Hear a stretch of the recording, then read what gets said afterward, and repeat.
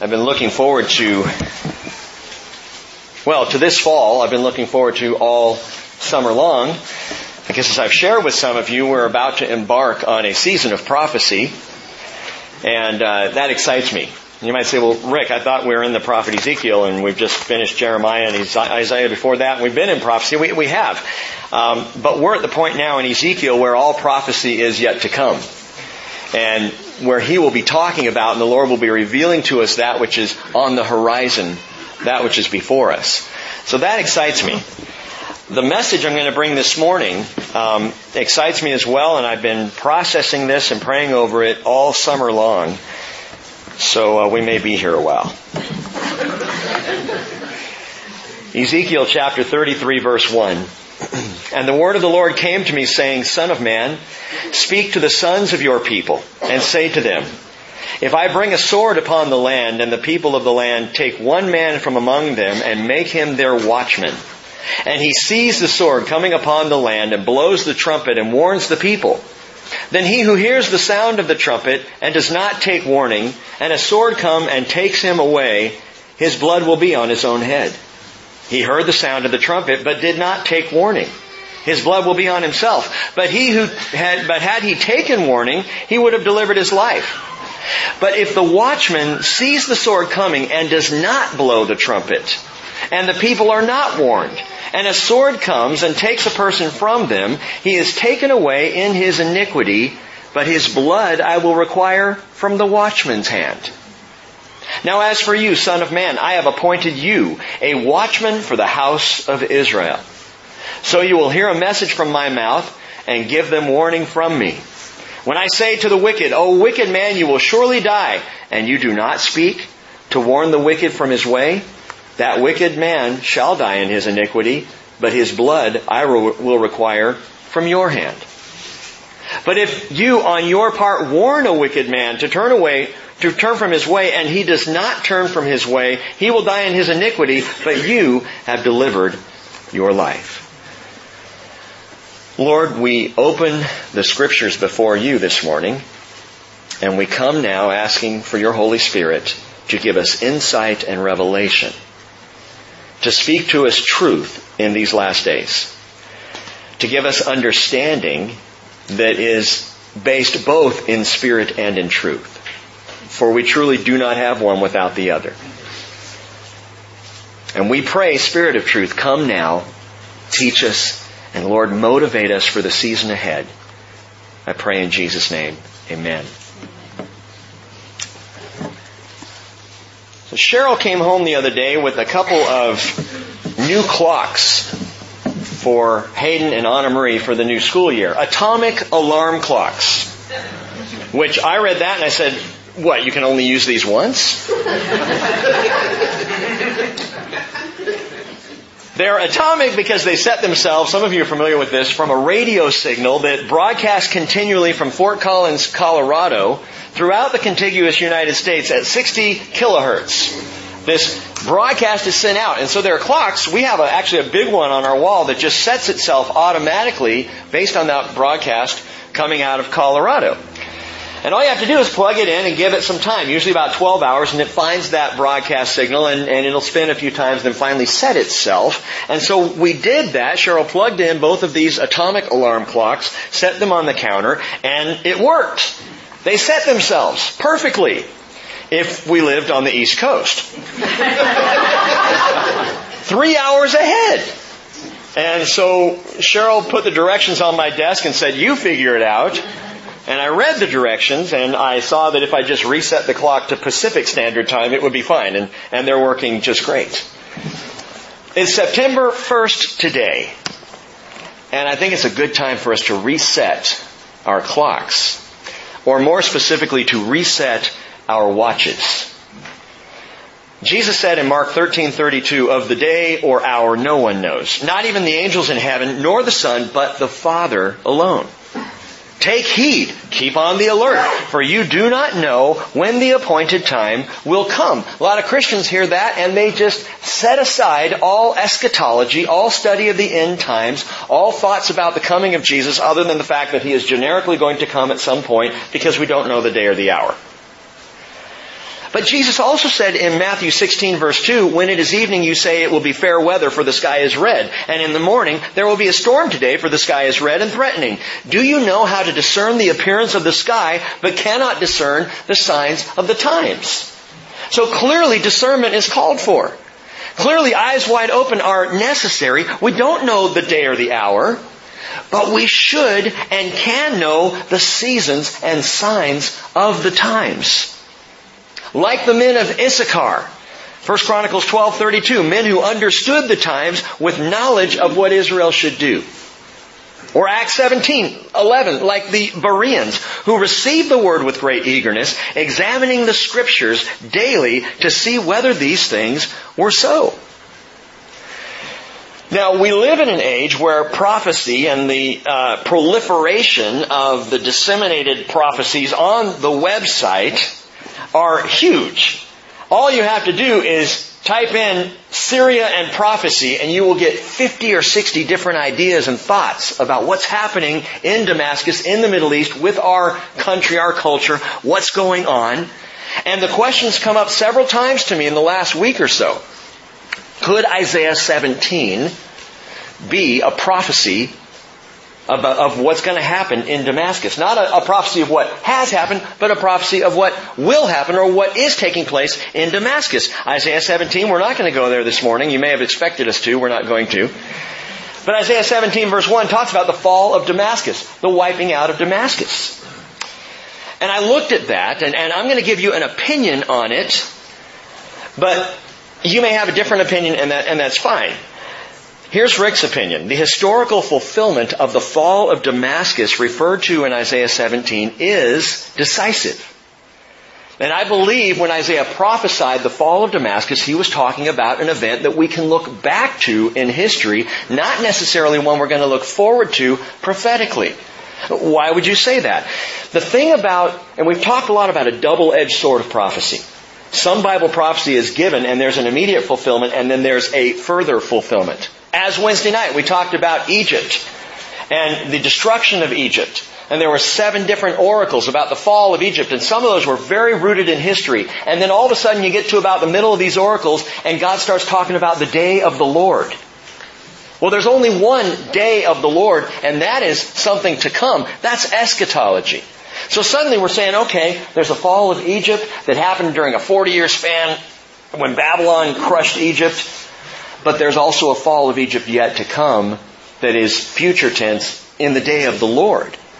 So one is history, one is prophecy, and I know it can be confusing sometimes with Syria, with Damascus. And Isaiah 17, if you look at the context in Isaiah 17, I said we wouldn't talk about it, I'm going to just real quickly.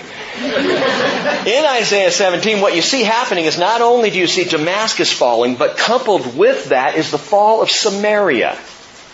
Samaria, which no longer is even in Jewish hands today. Samaria is the West Bank, quote unquote, today. Judea and Samaria, the Jews talk about, they do not have sovereign authority over. It is in Palestinian hands. But the prophecy says Damascus and Samaria will fall. Damascus fell, leveled by Assyria in 732 BC. Babylon would come along and level it again 127 years later in 605 BC. But Samaria fell within a decade of the fall of Damascus. Samaria fell just as it's prophesied in Isaiah 17. So I look at that, and without other indicators, I say that looks like Isaiah was prophesying of something that happened past tense. It's historical. We need to understand, cities are plowed over and rebuilt. Nations rise and fall. That's the stuff of history. And we need to be those who search the Scriptures, taking care to understand whether prophecies are historical or eschatological. And again, eschatological, end times. Which one are they? I'll give you another example. We are not looking for Jesus to come to Bethlehem. Okay? That was an historical prophecy fulfilled by the coming of Jesus to Bethlehem. We're looking for Jesus to come to the Mount of Olives, Zechariah 14 tells us. That's eschatological, that's prophetical, that is yet to come. So as you search the Scriptures, you need to look for those indicators. Is this something that happened and was fulfilled historically, or is this something that has never happened, therefore will be fulfilled eschatologically. You see the difference there. But here's the bottom line. Anytime we talk about prophecy, and Christians, we can fall prey to this. We get excited about prophecy and world events. I was glued to President Obama's statement yesterday around 1 o'clock in the afternoon. He came out and he said, here's the deal with Syria. And then he waffled, and that was the end of that. But I'm watching, because as a student of prophecy, I'm like, okay, what's going to happen here? What's going on? Eyes to the world stage, paying attention. And we can get excited about these things happening. Take care that in our excitement, we don't forget that our great concern is not with the nations, it is with the King of nations. That our focus is not on what's happening in the world as much as what is Jesus about to do. That our eyes are on Jesus, because Revelation 19:10 tells us, and I remind you again, that the testimony of Jesus is the spirit of prophecy. I love what Don shared at communion. It's eyes on the Son, and the rest will take care of itself. Eyes fixed on Jesus, thinking about Jesus. Do you know the second coming of Jesus Christ is referred to 1,845 times in the Bible? His second coming. His glorious return is the dominant theme of 17 books in the Hebrew Scriptures. It's referred to 318 times in the New Testament Bible. And with the last book of the New Testament, being entirely devoted to it, the book of Revelation. And many other sections as well. So what we need to do as followers of Jesus is synchronize our lives with the coming of Jesus. Synchronize our watch with His timetable, because we're not looking for the fall of Samaria or Damascus. We are looking for the return of the King. Amen? With that in mind, as I've been sharing this fall, we are heading into a season of prophecy, and that excites me. Because we will get a lot of information, a lot of indication about what is to come. We come into the end times prophecies of Ezekiel that we know are eschatological because they have not happened yet. And when God says it's going to happen, it's going to happen. So these are things that are about to come right on the horizon. After Ezekiel, Lord willing, we will head into the book of Daniel. Perhaps my favorite Hebrew book. An amazing book that is said to be the key in the Old Testament of unlocking the book of Revelation in the New Testament. And that's true. If you don't have some kind of a grasp of the book of Daniel, it's really hard to get a grasp of the book of Revelation. The two go hand in hand. I didn't realize this. About 12 years ago, when I was putting off prophecy study, I had a group of people coming for a Bible study. We were meeting in Anacortes every Sunday night, and they kept saying, we want to hear about the book of Revelation. And I kept saying, I don't want to teach it. Please.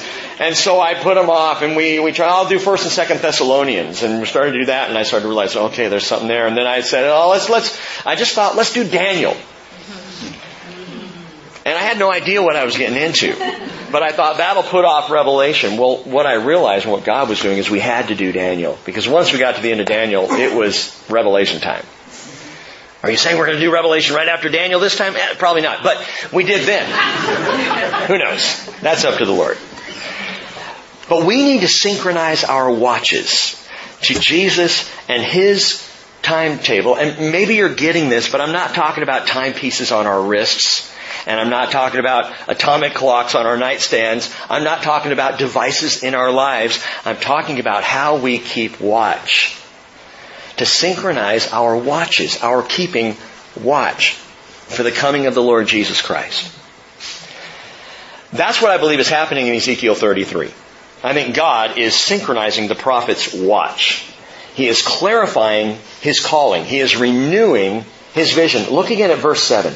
Now as for you, son of man, I have appointed you a watchman for the house of Israel, so you will hear a message from my mouth and give them warning from me. That's what a watchman does, is he stands on the wall and he watches for what's coming and he warns the people, right? Verse 8, when I say to the wicked, O wicked man, you will surely die, and you do not speak to warn the wicked from his way, that wicked man shall die in his iniquity, but his blood I will require from your hand. But if you on your part warn a wicked man to turn from his way, and he does not turn from his way, he will die in his iniquity, but you have delivered your life. The call of the watchman. Bring the warning. The call of the watchman is not to change the man's heart, but is to warn the man honestly and openly of the truth of what is coming. And we have the watchman's call. Not to sit around and wallow and feel bad because I shared the message of the gospel with someone and they did not listen. No, you did what you were called to do. You share the message. You keep watch. And you keep on keeping watch. And you keep calling out warnings for what is to come. A watchman, the Hebrew word for watchman is sapah. And sapah means a lookout. Or one who intently watches. Looking into the darkness to be absolutely clear of what is coming. Looking into the light of the Scriptures that we might be prepared to warn a world that is fast spinning out of control. Now, as we read Ezekiel 33, it might sound a little familiar to you. If you recall, it's kind of a repeat. It's the same exact word the Lord gave to Ezekiel back in Ezekiel chapter 3. Ezekiel chapter 3 verses 16 through 21, you can go back and read it, parallels this calling. It's the watchman's call. And the Lord gives the same warning in Ezekiel chapter 3 that He now gives in Ezekiel chapter 33. Why is the call of the watchman repeated here? And I'll give you two possibilities. One is vindication. Some think it's because when you get down to about verse 21, 22 in chapter 33, you discover that word from Jerusalem finally reaches the exiles that Jerusalem has in fact fallen, that the temple has in fact burned to the ground. And so at this point in the book of Ezekiel, some think that the watchman's call is reinserted here, perhaps by the prophet himself, or perhaps the Lord says, I want you to put this in one more time, as vindication that everything Ezekiel said was going to come to pass has now come to pass. Absolute proof that this prophet was and is a watchman of the Lord, did hear clearly everything God was saying. For now the exiles can look across the countries, back to Judea, back to fallen Jerusalem and say, Ezekiel was absolutely right. Vindication. Isaiah said in Isaiah 54:17, no weapon that is formed against you will prosper, and every tongue that accuses you in judgment you will condemn. This is the heritage of the servants of the Lord, and their vindication is from me, declares the Lord. God always vindicates the message of His servants. I look back over the years of teaching the Bible and some things that I've said that may have at times seemed outlandish. I may throw a few out this morning. And I know that if I am teaching the Word of God, though the message may be wild, though it may be bizarre, though it may seem beyond comprehension, if I'm teaching the Word of God, I will be vindicated by the Word of God because His Word will come true. Amen. Vindication. But you know what's interesting? The word vindication. Isaiah 54 says, this is the heritage of the servants of the Lord. Their vindication is from me. The word vindication is tzedakah, and it is from the root word for righteousness. Their righteousness is from me. You're proven right by me. Your life is made right by me. In other words, your value, my value, does not come from success as the world measures it. Success that you've done it all exactly right or you've built up some kind of a legacy. Our value comes from the fact that God's righteousness is in us, truly by the blood of Jesus Christ. I have been made righteous. I have already been vindicated by the cross. And as a watchman of Jesus Christ, I stand vindicated before you, before the world. The Bible tells us in Philippians 1:9, this I pray, that your love may abound still more and more in real knowledge and all discernment, so that you may approve the things that are excellent, in order to be sincere and blameless until the day of Christ. Listen to this, having been filled with the fruit of righteousness, which comes through Jesus Christ, to the glory and praise of God. The fruit of righteousness. You see, the Lord is the vindicator of both the seen and the unseen fruit. The things we do that bring out immediate results, and the things we do or say as watchmen, watchwomen, that nobody sees, we don't even see. I talked to a dear sister on Wednesday night who said, you know, I'm in retirement now, and I don't feel like I've ever really done anything for the Lord. No fruit, I haven't seen it. I said, well, you're following Jesus right now, aren't you? And she said, well, yeah. And I said, there's fruit. I said, did you raise your kids to believe in Jesus? Well, yes, I did. There's fruit. Well, yeah, but they're not in ministry. Do they believe? Yeah, there's fruit. Have you told people about Jesus? Yeah, but no one's ever come to church with me. I've never gotten anybody saved that I know of. Have you told people about Jesus? Well, yeah, fruit. You see, I had a pastor once who measured fruit. Fruit was a big word for him. Perhaps, I'm not going to go there. But he was always saying, I need to see fruit in your ministry. I need to see fruit in your ministry. Fruit translated to numbers. Rear ends and seats. That's what he wanted. If your youth ministry is growing, I'll see the fruit of it. I'll see more teenagers there, he would say. And that bugged me. Because fruit is sometimes seen, sometimes unseen. The fruit of righteousness comes through Jesus Christ, and we will be vindicated if we simply live for Jesus. Amen. And you may not see the fruit in your life. You may not be, like Ezekiel, able to look back and see all that you have said, all that you've taught, all that you've shared has come to pass. Well, actually you will at some point. But right now you may not. It may take some time. It doesn't mean you leave the wall. It doesn't mean that you cease to be the watchman, the watchwoman that God's called you to be. You keep watch. And it doesn't matter if you see the fruit. Because the fruit of righteousness comes through Jesus and Jesus alone. There's one other reason, though, I think that Ezekiel's calling is restated here. And it's not only vindication, but it is revelation. Because we come now to a hinge moment in the book of Ezekiel where suddenly all that was prophecy historical now turns to prophecy eschatological. From here to the rest of the book, we see prophecies poured out for Israel's restoration, for Israel's invasion. We'll see prophecies of the coming kingdom. We'll see prophecies of the temple rebuilt. All these things that are future tense and absolutely marvelous to see. And so I think right here, the reason why God has this watchman's call, this watchman's duty reset, is so that Ezekiel is now set for the new ministry. He has new revelation before him. Ezekiel resets, or God resets Ezekiel's watch. That was 2,500 years ago. And the question before us this morning is, how is your watch set? Do you see the signs of the times? Are you aware of what's going on? Do you recognize the very season we are in? For the people of Israel, this is a big month. This is on the Jewish calendar, the month of Tishri. Our September, October time frame falls. Now, they're on a lunar calendar. We're on Gregorian. So, different calendars. We have 365 days a year. They have 360. So, it gets off a little bit. Tishri for them is September, October, depending on the year. It's right in there. This year, Tishri is right now. And in the month of Tishri, which is occurring right now, first let me be the first to wish you Shana Tov. Can you say that? Shana Tov. Very good. You just said Happy New Year.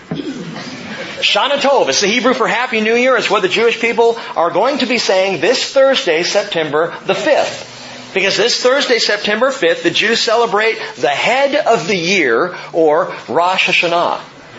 Rosh Hashanah, the head of the year. It actually begins sunset on Wednesday night, September 4th, and runs through, because the Jewish day, remember, begins at sunset and runs to the next sunset. So it's September 5th, technically, but more technically speaking, sunset September 4th, Rosh Hashanah. Rosh Hashanah will kick off what's called the 10 awesome days, the Yamim Noraim, and that culminates on September 14th with Yom Kippur. Yom Kippur, the Day of Atonement, which actually begins sunset on the 13th, but then runs through the 14th. After that, still in the month of September, or the month of Tishri, comes the most joyful of all the Jewish festivals. The one the Jews enjoy the most, have the most fun with. It is the most celebratory of any of them, Sukkot, the Feast of Tabernacles. That's going to take place beginning sunset September 18th, running through September 25th, a 7-day festival. Sukkot, someday I've got to go experience Sukkot. Don, have you and Emily, were you there during Sukkot? You were. So you saw it. It's apparently amazing. I've seen pictures, but what takes place in Israel and especially in Jerusalem, a sukkah is a little tabernacle. Sukkot is the Feast of Tabernacles. It's celebrated to remember how God provided for the Jewish people in their wilderness wandering across the 40 years. And so these days, what they do is they build little sukkahs. all over the place. They're little lean-tos, three-sided usually with a roof, and some families will build this up, and during the whole week, those 7 days, they'll have festive meals within the sukkah. Other families will camp out in the sukkah for the entire time during that entire festival. They're put up everywhere. Jerusalem is filled with them. Even on high-rise apartment balconies, you will see sukkahs set up. Little twinkle lights and everything. It's an amazing and an exciting time.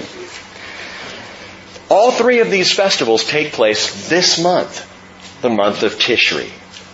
All three of these festivals are important, I believe, for synchronizing our watches to the coming of Jesus Christ. But we've got to go back. I need to give you a backdrop for what I really want to share this morning. Turn in your Bibles to the book of Leviticus, chapter 23. Leviticus chapter 23. Early in the history of Israel, Genesis, Exodus, Leviticus. The nice thing about the first 5 books of the Bible is they are so easy to find. Leviticus chapter 23, verse 1. I'm going to quickly walk through the chapter, but I need to do this so that you will understand what I'm going to share at the conclusion. Chapter 1, Leviticus 23. The Lord spoke again to Moses, saying, "Speak to the sons of Israel, and say to them, the Lord's appointed times, which you shall proclaim as holy convocations, my appointed times are these. For 6 days work may be done, but on the 7th day there is a Sabbath of complete rest, a holy convocation. You shall not do any work. It is a Sabbath to the Lord in all your dwellings." The Sabbath. That's the first convocation. And that is the weekly convocation. God sets that appointed time and says, once a week I want you to take a break. And you Bible students know that was rare in those days. For a culture to take a day in 7 for resting. And we're used to the weekend, although now we fill the weekend with so many things we don't really rest. But God said, I want you to stop. Unfortunately, the Jews made it somewhat of a legalistic thing. The Lord just said, I just want you to take the day off and be with me. And we can go fishing. We can go for a walk. We can watch a football game. That's cool. Just be with me. Spend the day with me. Shabbat, Sabbath.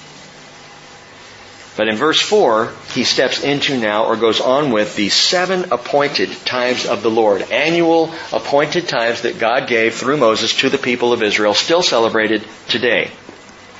And the first one is Pesach, or Passover. Verse 4 says, "These are the appointed times of the Lord, holy convocations, which you shall proclaim at the times appointed for them. In the first month, on the 14th day of the month, at twilight, is the Lord's Passover." Now, explanation. You might say, wait, if the Passover is in the first month of the year, why do the Jews say Shana Tov in the fall? Why do they say Happy New Year if Passover is on the first month of the year? You need to understand that the Jewish calendar is looked at 2 ways. The month of Nisan, when Passover falls, is the first month on the religious calendar. That's the first month where God says, from here you start to count out now my appointed times. Beginning in the spring, beginning with Nisan, on the religious calendar, that's month 1. So typically when the Lord is talking about in the 12th month, or in the 10th month, or in the 9th month, He's starting with Nisan. But the civic calendar for the Jewish people, the civic calendar begins with Tishri, this month. Which is why they say Shana Tov, because it's Happy New Year. It's the beginning of the new year for the people of Israel, civically speaking. So that understood, Pesach, Passover, happens in the spring. It happens there in the month of Nisan, as the Lord said, on the 14th day at twilight is the Lord's Passover. Immediately following that comes Chag HaMatzot, which is literally the feast of the matzah. Matzot is matzah bread. It's the feast of unleavened bread. Passover happens on the 14th. Chag HaMatzot happens on the 15th and runs for 7 days. Okay? Look at this. Then on the 15th day of the same month, there is a feast of unleavened bread. To the Lord, for 7 days you shall eat unleavened bread.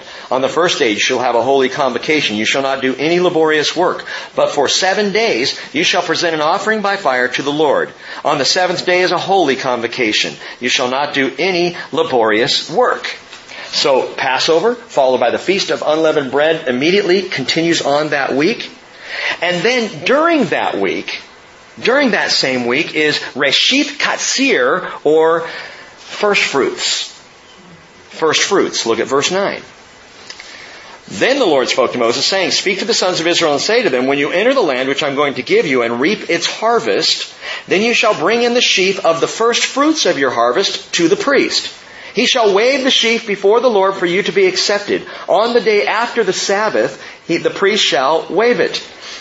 Okay? So first fruits follows. Passover, unleavened bread, first fruits, all happening immediately there. Passover first, kicking off unleavened bread, and during that week, first fruits will happen as well. And verses 12 through 14 describe various offerings for that recognition or that appointed time of first fruits.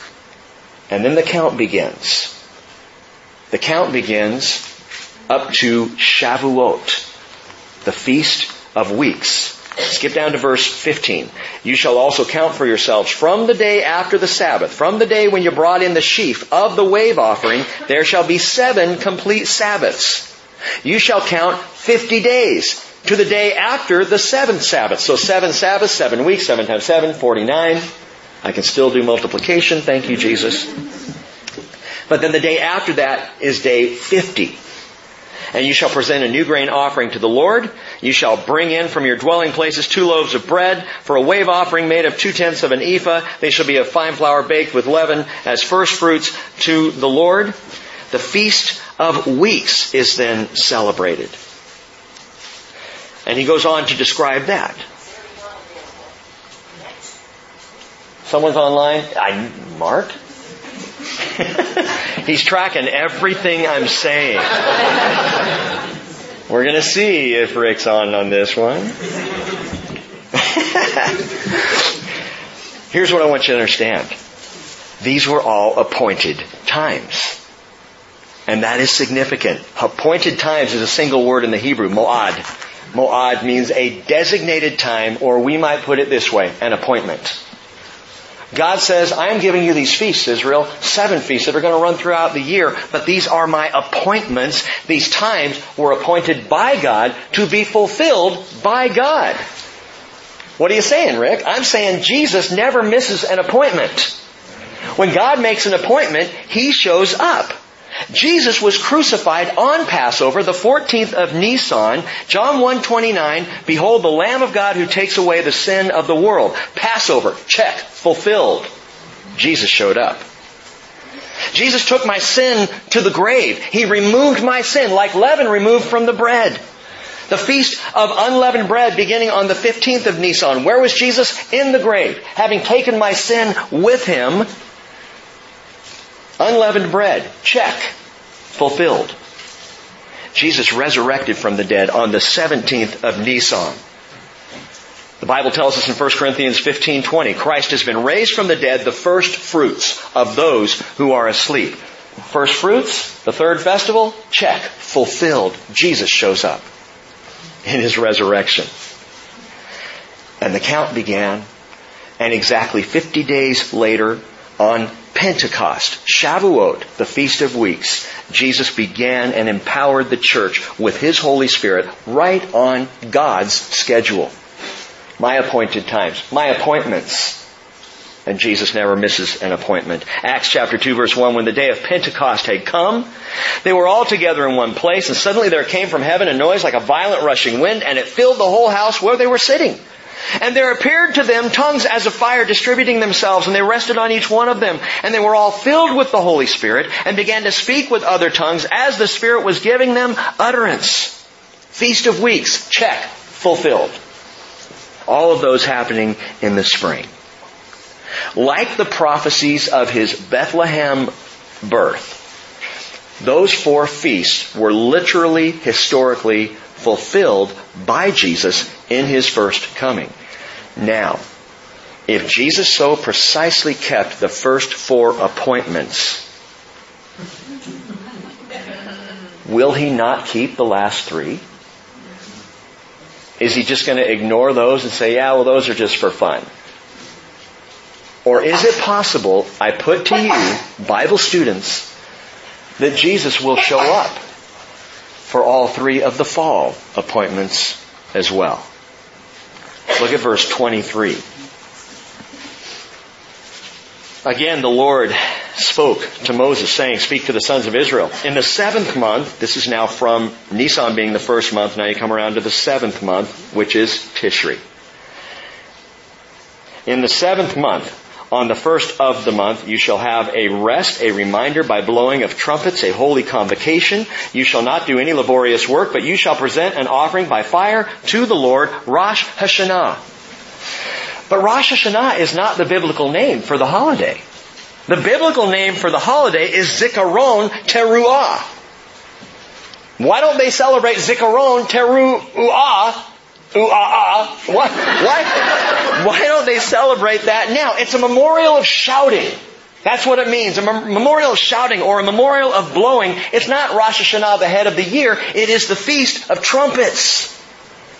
And that is this first feast coming September 5th, this week, Thursday. Traditionally, the shofar, which is the ram's horn, is blown 100 times that day as a reminder to the Jewish people historically of God's creation and of His covenant faithfulness. And up to this point, we can say, and please say it with me, shofar, show good. Right, okay. A day of shouting. A day of trumpets. A day of glorious celebration. The Feast of Trumpets. Does that not remind you of something else? 1 Thessalonians 4:16, the Lord Himself will descend from heaven with a shout, with the voice of the archangel, and with the trumpet of God, and the dead in Christ will rise first. And then we who are alive and remain will be caught up together with them in the clouds to meet the Lord in the air, and so we shall always be with the Lord. 1 Corinthians 15:51, behold, I tell you a mystery. We will not all sleep, but we will all be changed. Kind of like our nursery. In a moment, in the twinkling of an eye, at the last trumpet, for the trumpet will sound, and the dead will be raised imperishable, and we, who are alive is the indication, will be changed. Oddly enough, the whole idea of the rapture of the church freaks out a lot of people. And not a few Christians who find the subject unnerving, if not downright scary.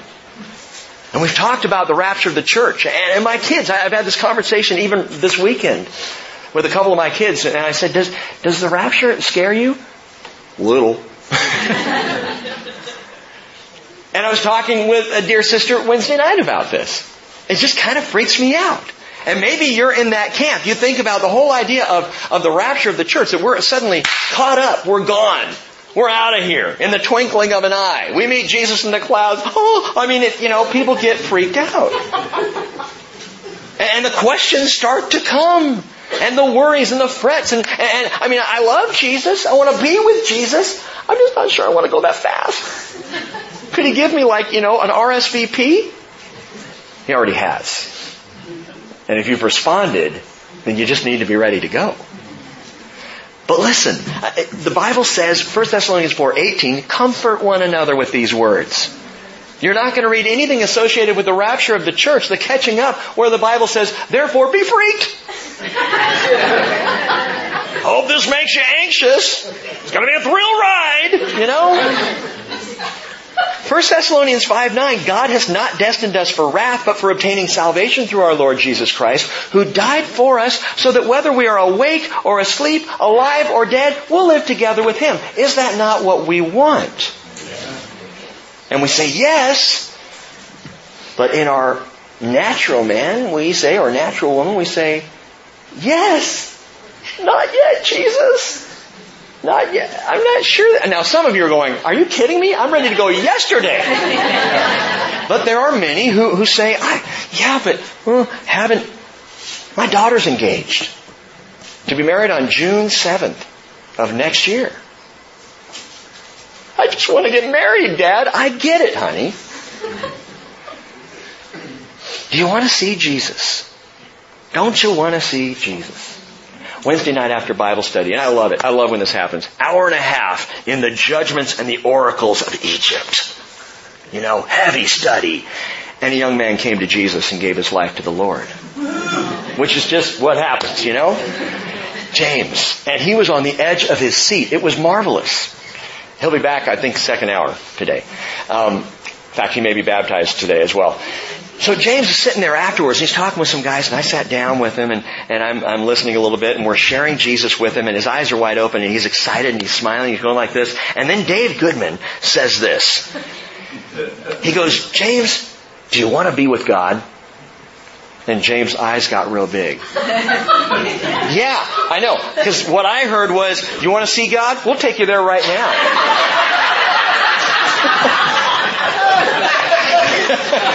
And I literally said, James, we're not talking about, we're not a cult. And they're not getting out, like the fruit punch or anything. It's cool. Just relax. It's all good. My friends, it is all good. The rapture of the church is all good. There is nothing bad about it, nothing to be afraid of with it. It is all, these are words, a shout and a blowing, words of joy, not a whimper or a cry. It's joy. It's a good thing. And people say, what about my children? What about my little ones?